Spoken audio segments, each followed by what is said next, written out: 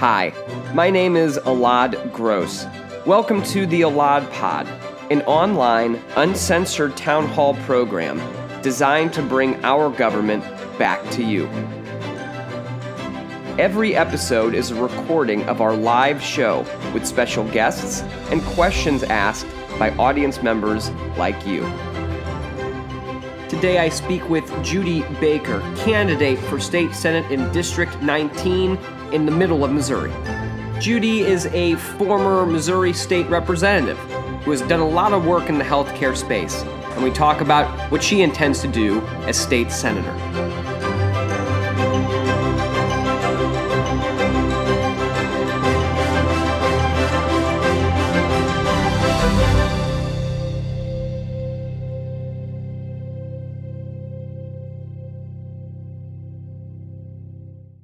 Judy, are you there? I'm still here. Wonderful. We did it. Now, this is always the most exciting part when I make sure that the guest is actually there and we can hear them. So thanks for coming. I really appreciate your time. I know that we were talking a little bit before, and you're literally coming right from the campaign trail. So tell us what you were doing earlier today and what you're taking time out right now from what you were doing to come and share your time with us. Well, I'm more than happy to come be with you. And, you know, if I didn't show up, I know that you'd be able to fill the hour. So I'm not worried about you. That's something, yeah. I have my T-shirt on. You can tell. I've just come right off the trail. We were out doing door to door. Of course, it's no contact door to door. We're just doing lit drop and making sure we get to neighborhoods and so on. We were working with Carrie Chesney and Justin Aldred to do that. So we are tripling our efforts. And I tell you, it was great. There were a few people that came out and wanted to talk. And that's to me is always a great experience because I love hearing what people are thinking about and what they need from a state senator. And so it kind of slowed me down a little bit, but I got through half my list. And when we're done, I'll go finish the rest of my list. That's good. Yes, campaign managers everywhere are celebrating that decision. So no, that's really great. Yeah, I mean, we were doing a lot of the no contact literature dropping kind of stuff, and the best part was when somebody would be outside and you'd say, "Hey, is it okay if I just leave this somewhere for you?" And they'd want to have a conversation. So they want to talk. I'm really kind of surprised. Yeah. Yeah. No, I mean, well, look, a lot of folks are very interested. We've got folks who are watching and watch the show quite a bit too. And in local politics and local government, as you very well know, is so important and oftentimes much more important than the stuff we see on TV a lot more often because of how much of an impact it has locally and in our daily lives. So could you, I guess, let's start out. Could you introduce yourself, why you're running for office, and especially when you talk about a Senate district, because a lot of folks don't know the numbers so much. Could you tell us what area of the state that is? You bet. So I am running for State Senate 19 against Caleb Rowden, who just won this seat by just 2.5 points 4 years ago in a big wave that he won't have again. So I think we've got a really good opportunity to pick up a state Senate seat. It is Boone County and Cooper County. The whole counties, each of them, all of Boone and all of Cooper. For those of you who may not know what cities sit in there, so Columbia is the big city in Boone, and then you've got Booneville in the Cooper County. So plus a whole lot of great towns all over those two counties. So both of them have rural area as well as the metro areas. So that's where I'm running, and I've met a whole lot of new people out in Cooper, and it's been really, really fun to be in Cooper County. And the reason I'm running is because I think we need better representation. There's no better reason to do that. We have a democracy that needs to work. And in order for our democracy to work, our representatives need to listen to us and understand the values of the district that they represent. And especially when the people speak by ballot initiative, that representative should listen to what the people say and not try to overturn the will of the people. We have a state senator in this district that has on numerous occasions tried to overturn the will of the people. I feel like a lot like we are beginning to have to govern by ballot. Yeah. The Medicaid expansion is one example of that. Medicaid expansion is one of those things that they've had 7 years and 7 years of opportunity to pass down in Jefferson City, and it always polled well, and particularly in my district, it polled well, and it passed in my district at 63%. And yet our state senator voted against it every time he had a chance. Yeah. I think we need new representation. So, if you overturn the will of the people, we just might stand up and overturn you. Right. Yes, and that's happening quite often now here in Missouri. It is. And there's something else on the ballot that will be on the ballot in November along with you, and that's a great example of this. That will be Amendment 3, which is an attempt to overturn Clean Missouri, which we just passed here in Missouri for redistricting and a lot of other ethics reforms and everything else. And that's currently in court over what kind of language will be used there. But what are your thoughts about Amendment 3? And I mean, I guess that especially how it connects to Medicaid expansion, this whole kind of line of how the legislature continues to try to overturn things that we pass, but also isn't passing things that we would like it to, which is a reason why we're even proposing in the first place. So have you been talking about Amendment 3 at all? Has it been coming up? Oh, yeah. Amendment 3 actually passed in Senate District 19, our district, just 2 years ago. It passed with 72% of the vote. And our state senator was one of the spearhead senators that marshaled through the new initiative, or it's not an initiative. It's not a ballot initiative. It's not from the people. It's from the politicians. It is, the legislature trying to overturn the will of the people that actually did a ballot initiative and went to the ballot in 2018, passed it statewide at 63%, and it passed in District 19 at 72%. And our senator worked really hard to overturn it. It's because they're afraid. Yeah. It's politics because I'm afraid I might lose some power, or I might lose a district, or we might not, or we might have to do the will of the people when it comes to minimum wage and right to work and, accountability and corruption and pay to play. And, what's being done down in Jeff City right now is really just what people pay for.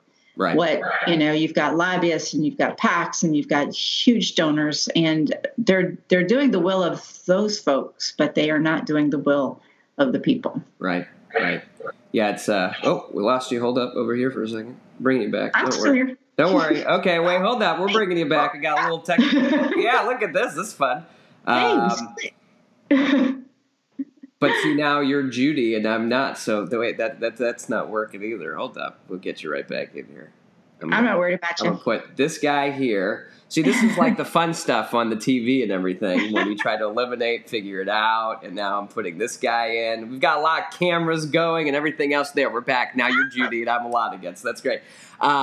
So I guess for folks, and I think you might be, if I'm not mistaken, and someone is probably going to correct me as soon as I say this, but I think you're the first candidate for state senate. You're not the first state senator who's been on. We have had a state senator on before, Brian Williams, who we talked a lot about issues around violence and issues around police reform and justice reform, which he's working very passionately on. What is, I guess, for your vision, and this is something we actually have a comment already. I'll bring that in a little bit. But your vision for what a state senator should be doing in Missouri, what that role should be, what the job requires for folks who are a little bit less familiar. Yeah, so I was a state representative, so I was on the more scrappy side of the Capitol, and the Senate chamber is where there's more negotiation. There's usually more collegiality. I will say that since I've been there, so much of Missouri has become more polarized, unfortunately. So we had, hopefully, what I hope to do, and I actually have some friends that I served with as state rep who are in the state Senate still. And I hoped, and they were friends. And, the great thing about a state Senate seat is the ability to have collegiality, to work across the aisle, to be, come to understandings. And then when you don't, and an issue is important enough for your district, you can stand up and you can stay stood up and you can stand up all night if you need to in order to, make sure that the impact of whatever legislation is being considered is understood and heard and by the senators, and then I hope to be able to work across the aisle on solutions that will matter to the state. I hope to, after I left the state as a state representative, the state house, I had about 13 of my bills pass after I left because they were good ideas. But, I was continually told, we can't pass them for you because you're a Democrat. But once I left, they were able to be adopted by folks and passed. And I was glad about that. I've never been to a bill signing, never been invited. But several of my ideas ended up getting passed. And I'm proud of that. As a senator, I think it'll be a little different. When I come up with an idea, I'm going to be able to work with senators across the aisle and work on what would be a good thing to move along. Yeah. So I hope to do that. Yeah. I've got several things I want to work on. So, Well, what are some of those things? So some of the issues that you're running on, but also, with your experience having worked in the legislature and knowing the practicalities of all of that. Right. And yeah, you're right. It is so much more polarized now. It feels. What are your basic running issues, but also issues that you maybe are a little bit under the radar you'd like to work on when you get to the legislature? Well, I'll get to the ones under the radar in a moment. Some that are on the radar are, we just passed Medicaid expansion, but in many of the conservative states that passed Medicaid expansion, the legislature then went in and manipulated it and gutted it, and Right. So I want to be there as a healthcare expert, both in public health and in the healthcare delivery system. I want to be able to be there to say, implementing healthcare Medicaid expansion, while tricky, can be done in such a way that we all meet our goals, because there's a lot of opportunity in the Medicaid expansion to do the things with Medicaid that we want to do in order that it is the safety net it needs to be. Right. And it is also the insurance gap provider. Right now, we have a lot of people who are working, and if they're working 2 jobs, let's say, which a lot of people are doing, they aren't getting health care because they're part-time in both, right? But they're still working. And they could be working even 40, 60 hours a week, but they still don't get health care. So Medicaid expansion allows for, because what the expansion means is that you've raised the eligibility level so that people can still make money, work, and get this as their safety net insurance.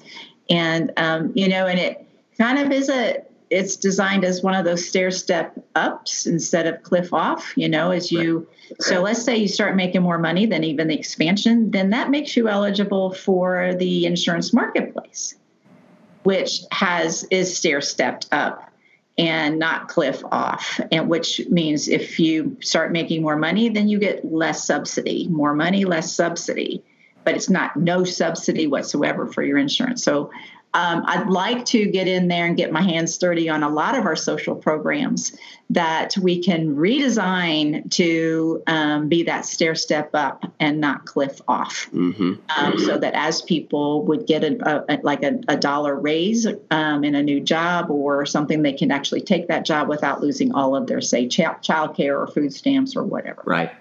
We, our social systems are kind of designed in a way that keeps people down, and I want to change that. Economic opportunity is probably my biggest thing. So one of those things that's off the radar that a lot of people don't know about is I've been working to make sure that kids were able to be part of the Most 529 program, which is the college savings program that we as a state passed in order to help low-income families have an investment mechanism to start saving for college, even if it was small amounts of money.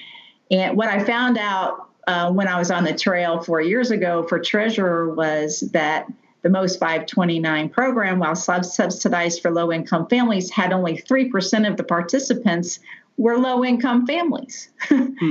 So I actually started a not-for-profit that helps to provide kindergartner families with access to that program. What I would like to do, and there is a bill already, but it didn't make it through very far this year. I would like to make sure we marshal through a statewide fix for that low-income family that is not even aware of the Most 529 program. Yeah, that's really great. It's all about economic opportunity. Yeah, and you've done a lot of work as you kind of alluded to right there in the healthcare space and the public service space. Could you talk a little bit about your background there? Sure. So I was actually in the private sector till I ran for office, state rep. And I was in, private healthcare. I ran large healthcare systems. And one of the things I came across all the time was when, like, for instance, if we couldn't see a patient because they didn't have any insurance, it just would break my heart. And I'm like, well, we need to change that. And, my staff would all say, well, then you need to change the law in order to do what you want to do. And I finally said, okay, let's do that. So I ran for state rep, and I worked on healthcare committees and the education committees primarily. I was also on the small business committee. And so I had private experience, which is really a really good foundation for being able to now turn to policy. So state rep learned how policy works, how negotiations work, and all of that. And then after I ran for Congress, almost picked up a congressional seat in 2008, was picked up by the Obama administration to be the regional director for Health and Human Services. And I spent some time helping with the implementation of the Affordable Care Act. But I also did some really fun things like, we had the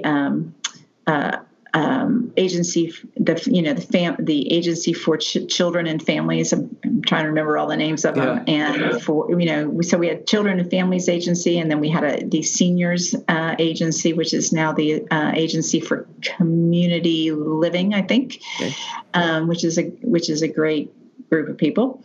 And I also was part of the team that responded to the Joplin tornado, when the tornado came through and completely ripped a whole hospital off of its foundation. And there were 130 some casualties and a lot of injured. And our team was the health response team. And we actually had just done an exercise where we put up the mobile medical unit like 4 days before that down in Springfield. And so we were able to put that mobile medical unit up almost immediately right after the tornado, because people were actually coming out of the field still 4 and 10 days later, because they didn't know where they were. And so we did a mental health response. I led the effort for a mental health response for children and seniors primarily. For the Joplin tornado. And we also made sure providers were able to practice in new spots because they weren't able to practice from their clinics. So that was a very, very enriching experience for me to have, make sure all of the public health response was there. We worked with FEMA and do all of the agencies, the state agencies, and so on. Yeah. So that was a great experience. And then I have done, since then, I ran for state treasurer, and that was a really bad year to run. It was in 2016. That was a tough one, yeah. But this year's better, and this seat is better for me. It's better suited for what I think I can do overall with policy, because I have more than just one area of policy that I feel like I can lend my expertise in. Right. And it must be nicer on travel. Yeah, it is. Yeah, I do. A lot. I do. You know better than I think anyone what it is to do. Dun dun dun dun dun. Do an event. Dun dun dun dun dun. Do another event. Dun dun dun dun dun. Do an event. Yeah. I think it was. Oh man, I looked at the statistics the other day, but I think over like the 630 something days that I was running, I did 560 something events. So there were a few days there where I didn't have anything. Yeah, it was quite a few, but it's all over. I'm glad you kept track. That's wonderful. I tried because we were doing this whole big transparency push, and so like every was Transparency Tuesday, which I'm trying to bring back in a special way now. I don't know how quite yet, but it would be like, oh, here's exactly where your donations went. Like it went to fill up the gas tank so I could go to Boonville, which I got to go to quite a few times. And so, they love you there. Some great. Oh man, Cooper County is a fun spot. So it's a good spot. Yep. Yep. You have a very fun district. I think probably one of the more fun Senate districts in the state. And you've got a lot of. I mean, you just like the folks that you were talking about, which I think is wonderful. Other people who are running for office.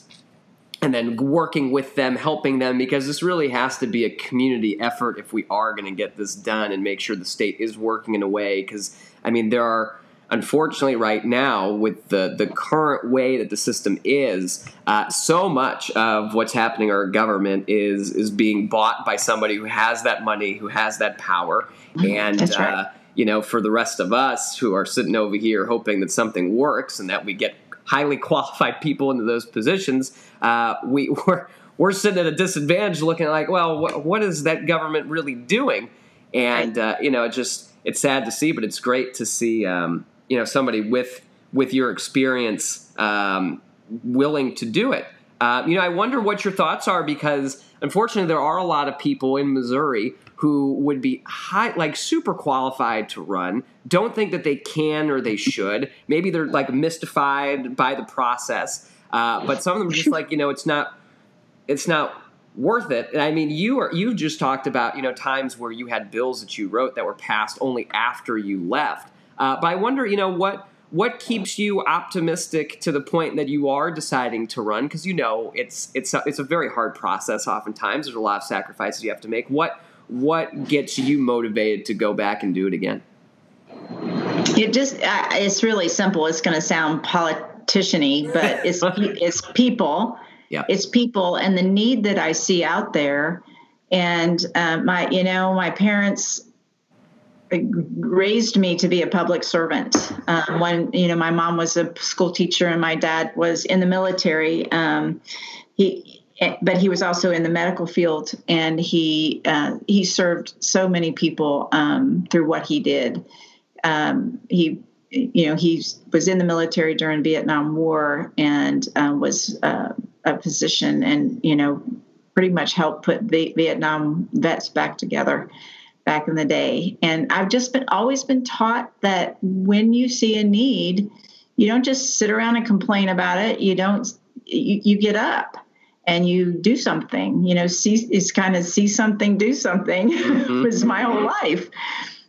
So I see the need. I think that our country has been going in the wrong direction for a long time, economically mostly. I think that the pay-to-play politics plays a big part of that.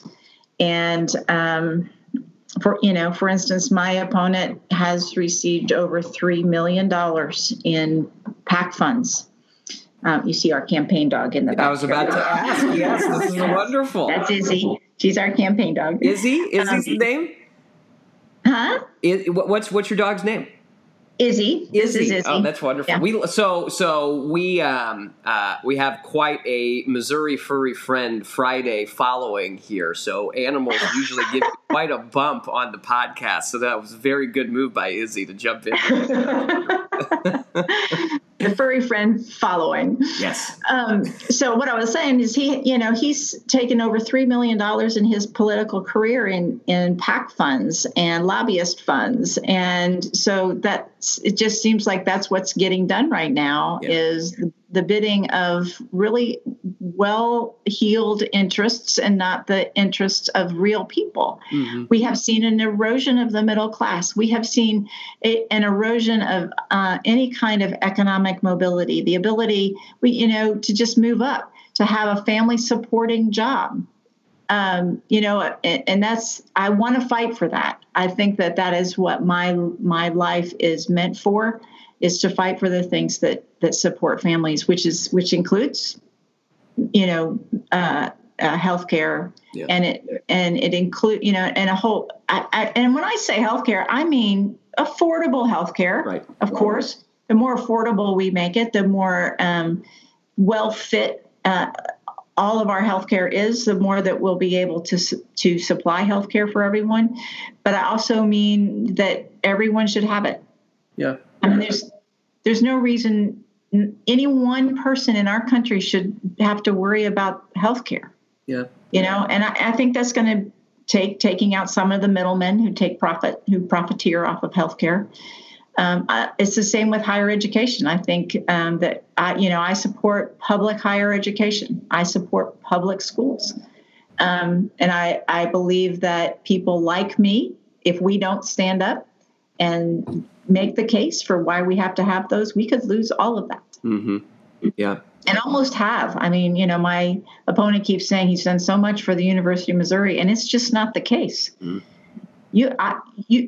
There has been a more than a decade-long decline in support to the University of Missouri. And in fact, when I started as a state rep, 30% of the budget for University of Missouri was provided by tuition, and 70% was provided by the state.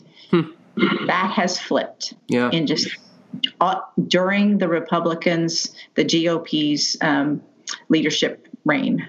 Yeah. So I'm going to hold them accountable and say we're not going to lose public education, so that everyone can go. Right. Everyone has access. Right. Same with healthcare. Yeah. Same with economic opportunity. So I think they've done a poor job with farming too. The family farm. I mean, we've lost the family farm in the time that the GOP has been in leadership. I don't understand why there's a question about who farmers should support.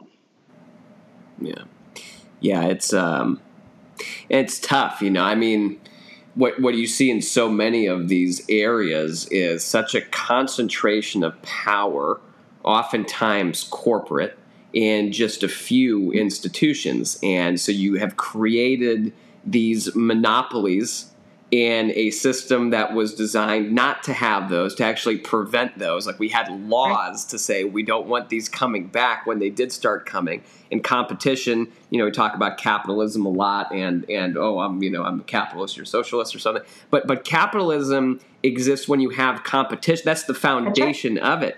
And saying that, no, I'm going to, give all of these things, all of this power away to the very few that's not capitalism anymore. It's the destruction of it and the corruption of it. And I mean, you see that with agriculture in Missouri as well, and some very big players that give a lot of money to these. I mean, they're just corporatists to that point, and not even, they're monopolists at that point. Well, it doesn't even have to be an American corporation. Right. Exactly right. So the foreign, they've allowed the foreign ownership of so much land in the state of Missouri. It's just mind-boggling. Mm-hmm. And the foreign ownership of farming. I think that if more people knew about that, they would be just absolutely appalled. Yeah, you're exactly right.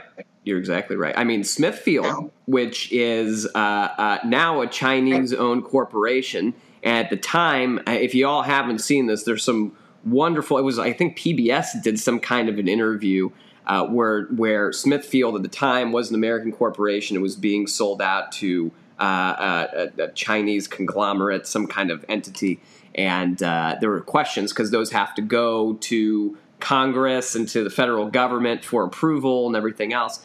And they say, oh, there's no involvement here with the Chinese government. And PBS literally sent some reporter to China to talk to the person who runs this corporation that bought it, and said, did you have any support from the Chinese government? It's like, oh, yes, absolutely. We were directed to do this by the Chinese government. So it's just like, we could, like, a reporter was able to figure that out, but nobody, and with all the investigatory power and the responsibility really to do that, didn't. And now we have that problem right here in Missouri, and that's why that law was changed to allow so much foreign ownership of land, was because of Smithfield and the sale of it. Yeah, that's right. Yeah. Yeah. And I know all Missourians care about the economics of this. I mean, it's happening in payday lending too. I call it the big sucking sound of the money going out of Missouri to foreign companies, foreign corporations, or big corporations that don't even live here. Right. So I'd really I'm going to roll up my sleeves and I'm going to find out where it all is. Where's the money? Yeah. Yes. Where is good. it going? Please. Where's Missourians' money going? Yes. Please do that. It's an absolute extraction from especially the middle class in America. And we're just extracting as much as we can out of it. And unfortunately, our state, and it's not just in, we talk about what some of the economics are doing to it too, but we talked about why we're even in this situation, because there is so much corruption in the government and purchasing of government decisions. You look at this dark money stuff that I talk about all the time, and you see that these consultants come in from out of the state. They come in and set up these huge contraptions to just take money from people. And, a lot of times it's being used to like buy a policy or something. Most of the time, much of that money is actually being used to line someone's pockets who's setting up this scheme.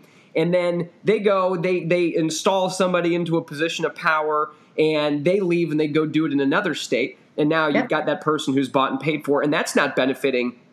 Even if you want to argue, there should be a whole bunch of money in politics, which most people don't agree with already. But even if you wanted to argue that, that's not benefiting us. That's also an extraction from Missouri for someone else's benefit in some other state who wants to take even more from us. And it's upsetting to see, and I get a little worked up about it. So back to the people. Yes. That's kind of where we started this conversation, right? So I got into this for the people.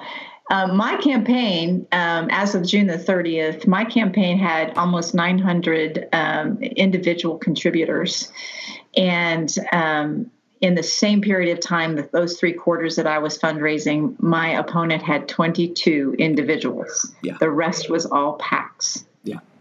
And so it's like, it is such a huge contrast, close to 900 versus 22. Yes. Yes. And unfortunately, we're seeing that in quite a few races too. But yeah, I mean, it's... So you're right. So where's the money going? So what does the money buy? And we talked about some of it. It's bought foreign ownership of farmland. It's bought corporate monopolies. The ability to have almost monopoly everywhere. We don't break those up like we used to. Right. It buys access to contracts. It buys all kinds of things, even in healthcare, it buys stuff. I'll know how to find that money. Yeah. It's important to know. I mean, you need someone who knows how to look for it. And, it's just like just along that same vein, we put such a premium on that connection with people, right? And I mean, you were just talking about when you're going, just dropping off literature and not even trying to knock on anybody's door. People are still coming out and they want to talk to you about the different issues. And we that accountability piece, that involvement piece is very important to so many of us. And when you look at a campaign that's got hundreds of people who are donating, who's doing that outreach, who's trying to reach folks, versus somebody who's got 20-something, you're not even making an effort because it's easy. You know you can just get this without having to make an effort. And I think it's hurt our public institutions so much that I think now you see so many more people who are just turning it off and saying, I don't even belong. Like, this doesn't even matter to me anymore. Right. And it's just, it's really sad to see that's. I do see some of that. I ran into one lady who says, I don't vote. And I go, you don't vote. She goes, I don't vote. She wouldn't even take a piece of literature because she's just done with the whole system. Yeah. She was just done. You were talking about the middle class, and I think it's really important that we talk about that. Mm-hmm. Because when I first worked as a state rep, I heard a lot when we would talk about, the social programs that support a family to have the economic mobility I've been talking about. Some of that just takes programs, it takes policy, it takes the infrastructure for building families, like you've heard recently, Elizabeth Warren talked about the infrastructure that childcare is, things like that. And when we would talk about that, I'd hear a lot of argument back that talked about the redistribution of wealth. Well, you're talking about redistribution of wealth. Well, with all of the tax breaks recently and for the past decade plus, I do think we've had a redistribution of wealth. Yeah. And I do think that the redistribution of wealth has been the redistribution of wealth to the wealthy. Mm-hmm. And there has been another great sucking sound of money out of the middle class. And now, it's just people are just trying to make it and just trying to get by instead of having future supporting jobs, a job that has not only health care, but it has, time that you can spend with your family. Yeah. It has, it has a retirement that you can build your future so that you can plan for your future. I mean, all of these things are the things that make for economic mobility and the ability to have a future and to build a future. We've lost a lot of that. Some of that has to do with the decline of labor and unions. Yeah. You can see the decline arc go down over the years is the same. That's the same decline of the middle class. Mm-hmm. We used to have, more. I mean, there's been this war on labor and war on collective bargaining, war on unions, so that there's less and less people membership of unions. And unions used to fight they first fought for our weekend. They gave us our weekend, right? And now we wouldn't give that back. But a lot of people don't have weekends anymore either, because they can't take any time off because they're just scraping by month to month. Right. So, I'd like to see more union membership. I'd like to see us grow that kind of collective voice so that a worker can have a voice at the table when it comes to building their family. Right. Yeah, and I mean, just the system that we're in has been built so much around, checks and balances and all that. I mean, now we're struggling with that a little bit, but this concept of power checking power, because anybody with complete power that corrupts, right, in itself, right, and that was the concept behind unions was. Especially when these corporations got so powerful that you needed some kind of power to then balance it, right? Right. And that's like just the economic argument behind it. And now you're seeing another increase.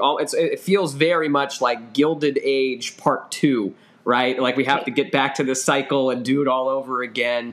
And the problem is, and I think you kind of see that even with. If you look at campaign finance and campaign ethics issues, is that folks have learned over time, and so they're entrenching their power to a degree that's a little bit different. The same kind of concept behind it, but they're entrenching their power in a more sophisticated way, so it's harder to combat it. And I think you're totally right, especially when you talk about labor and economic balances, that we are certainly out of balance right now. In our current system.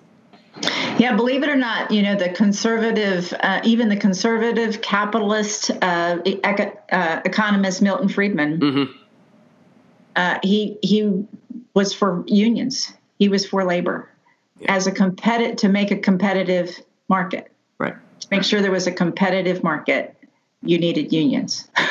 Interesting. A lot of people don't know that.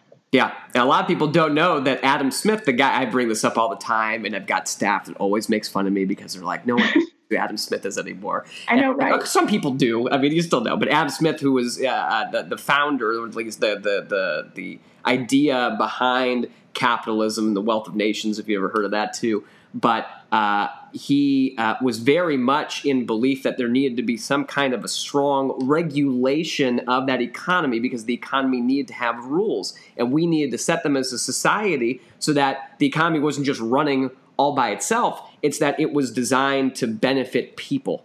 Again, back to people. That's exact. And a lot of businesses would do so much better if we laid a foundation that made a level playing field for everybody. Exactly. We don't have level playing fields when you have this much corruption in politics. Exactly right. And I think a great example of that, you look at small businesses right now that have been asking for tax parity because right now you can go and shop online. And those massive online retailers have a huge tax advantage over small businesses right here in Missouri. And small businesses report year after year after year, including in what you would think a stronger conservative state that touts pro-business and everything else has not been serving our small businesses at all. It's put them at a disadvantage. Totally agree. Yeah. Totally agree. Yeah. Yeah, we did have. I know. Sigh. Yeah, I know, right? Just the sigh. Yeah, but we had a comment. We're going to change it all a lot. We're going to get the whole in there. thing. The whole thing is going to change. Not the whole. The good parts we'll keep, but the bad parts they can go. So, Kay had a comment. Put it on the screen. It doesn't help that Moleg took away local control, allowing CAFOs into small towns who have no say over it now. That's a very good point. And for those of you, we actually talked about this last episode too. It came up, but these concentrated animal feeding operations, and actually in Cooper County, I think they had one of those local regulations against it from a health ordinance perspective that the state government was trying to take away that control. Right. What are your thoughts about CAFOs in general? Oh, absolutely. We need more local control and regulation, allow our health departments to work the way they're supposed to. Especially with these industrial livestock operations. We need to protect our health and our resources. I also think that COVID has shown that we need to diversify our food chain, because and maybe try and decentralize it, which is a big word for saying we need more family farming again. We need to diversify and decentralize the food system, ensuring its stability in times like COVID. Because we saw, if one plant goes down because a virus went through it and you lose one plant, you could lose it in a flood. You could lose it in, over disease. If one plant goes down, we were all really worried we weren't going to have meat there for a minute, right? So, I just think that we need to be supporting the family farm and stand up for our family farmers the way we should. Yeah. It's an investment in the future.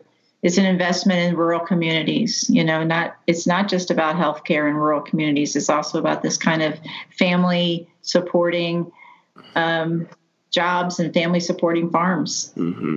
Yeah. That will bring the rural lifestyle back that people want. And it's not only happening in Cooper County. I mean, Boone County is having the same. We have some CAFOs that want to move into Boone County. Yeah. So because we've got outside of Columbia city limits, we have quite a bit of rural land that people, because it's close to I-70 and all of that it looks attractive. Yep. Franklin County is another one where they actually had this zoning. So, you got a zone for it or whatever, and they had this zoning proposal. And so they put up the map of where they were proposing CAFOs could go. And it was like, I can't remember what color. It was like a light gray or something. And I remember I was looking at the map because they were showing it to me. I was looking at the map, and the entire thing was light gray. And so where is the zone for it? It's like that. So the entire county? Well, yeah, except for like this little strip here. And okay. The whole county, yeah. How does that work? Right. Yeah. So that could be anyone's backyard, in other words. Yes. It could be anyone's backyard. You do not want a pig farm, especially a concentrated one, in your backyard. You do not want that. Iowa loosened its regulations on CAFOs, and they are now sorry for it. Yeah.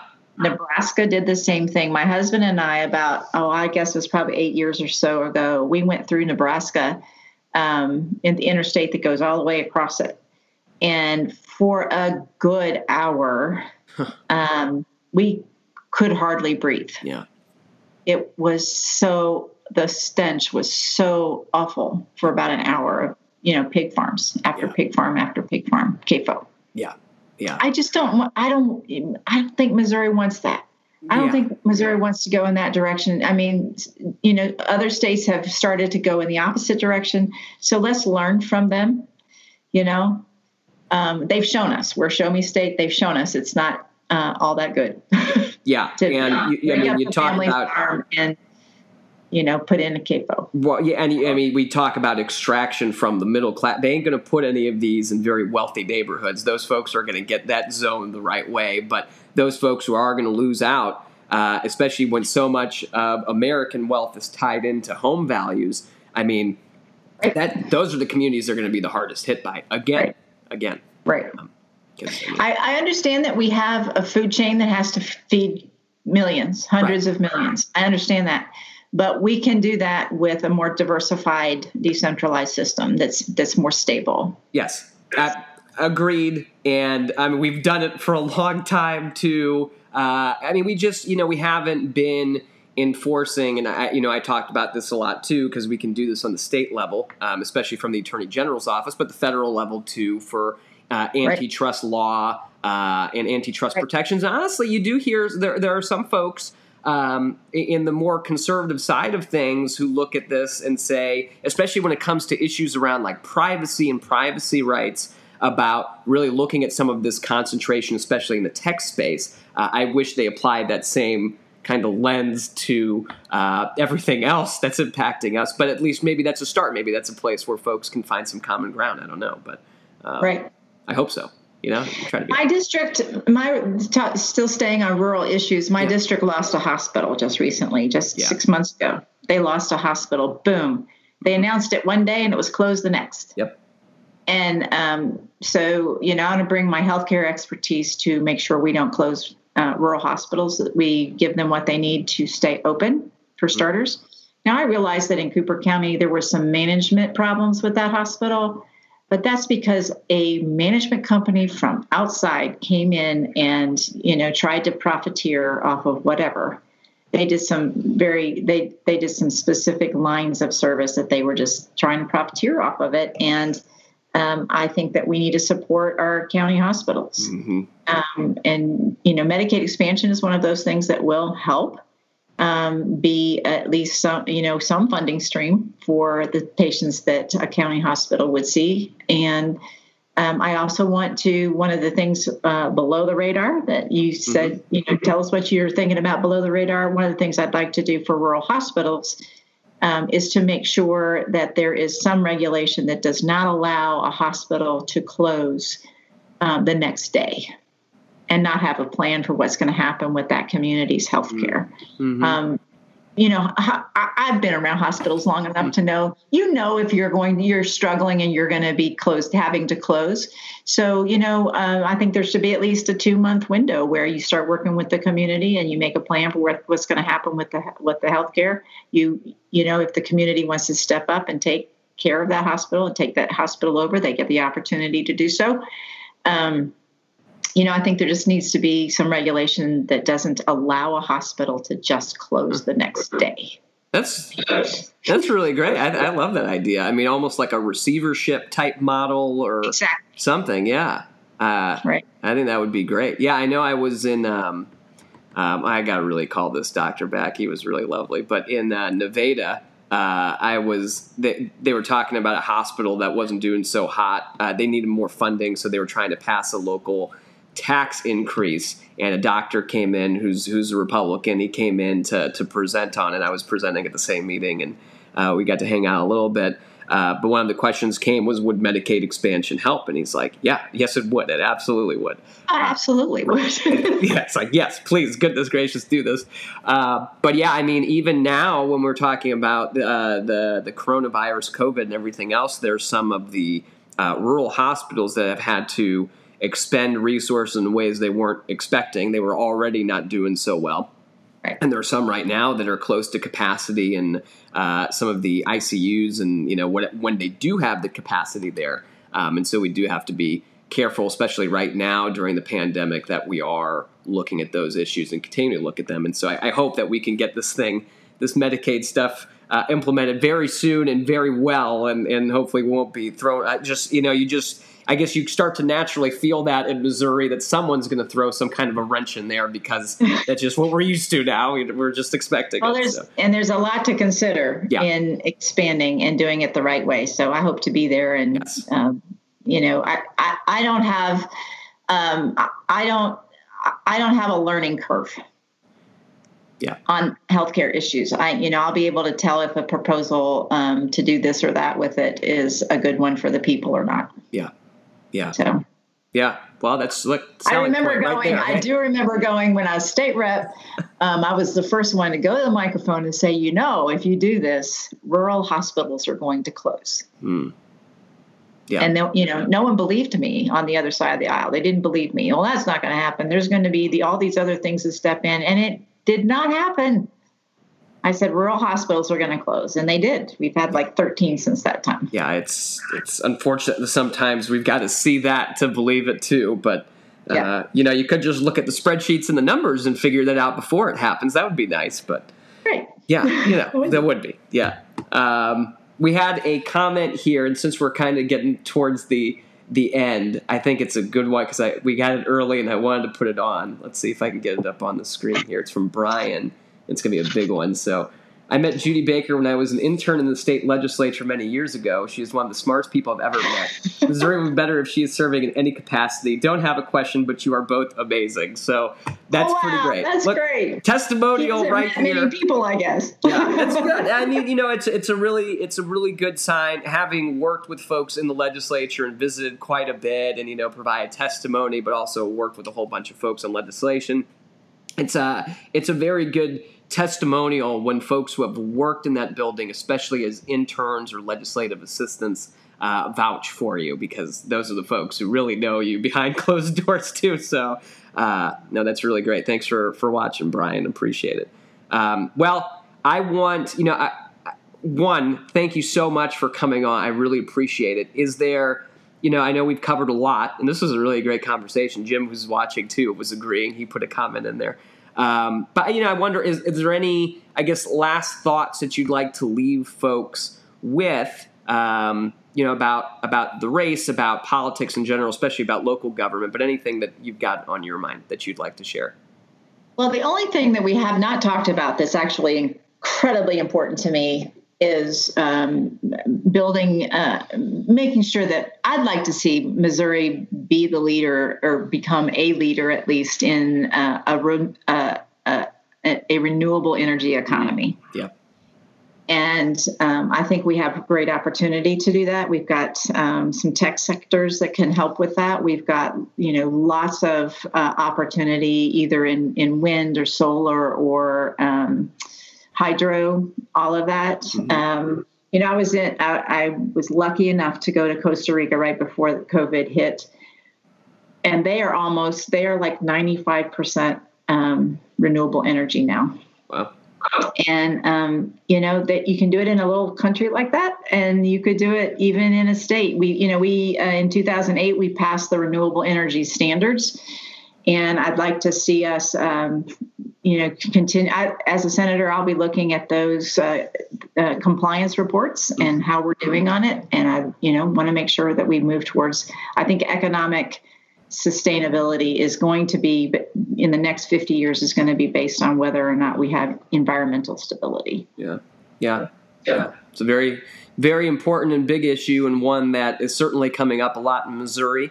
and the benefit of our state, the unique position of our state being right in the middle of everything in the country is a very important one. Oh, I've got to wait, hold up. Oh, I missed her. I was going to get a good wide angle of her, but yeah, we got that blur. Oh, there she is. Isn't she pretty? Oh, she is. Oh, that's wonderful. She's a pretty baby. Yeah, we've been doing this thing. So we used to do every Friday, it would be someone would submit and you're very welcome to do this, but they'd submit their animal from around the state, and we'd put them up, and we've had lots of things. We've had horses, we've had donkey, I think once. Yeah, but folks from all over, they just put them in.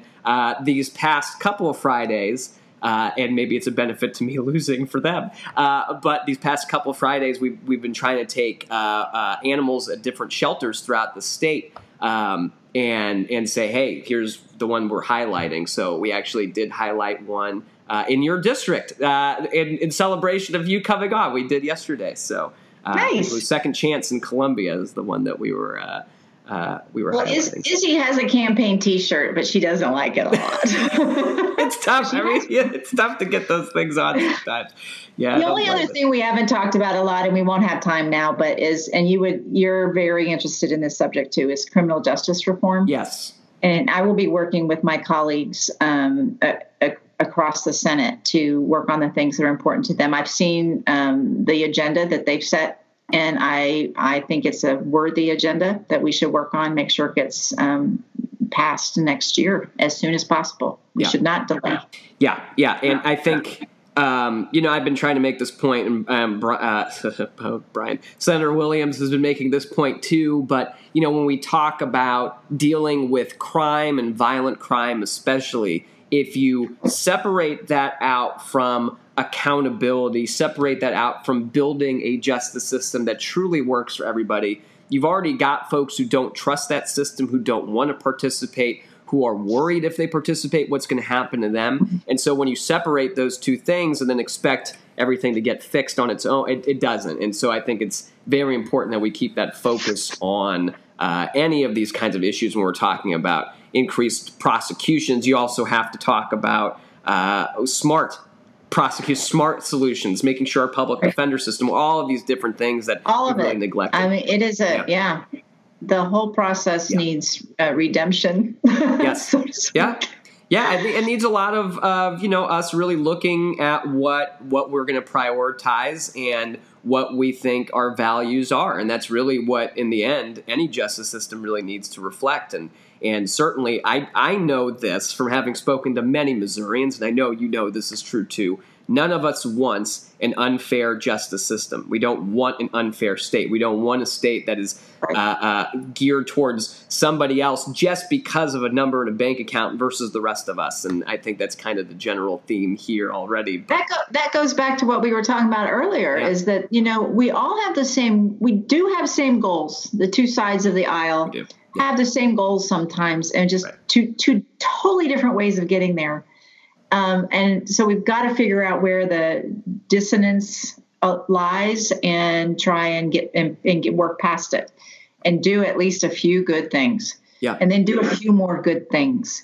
You might not get the whole orchard, but if you can get a couple of things done and then try again the next year, I think that's how we're going to have to approach this until we get some more fair maps and, better representation and that kind of thing. Right.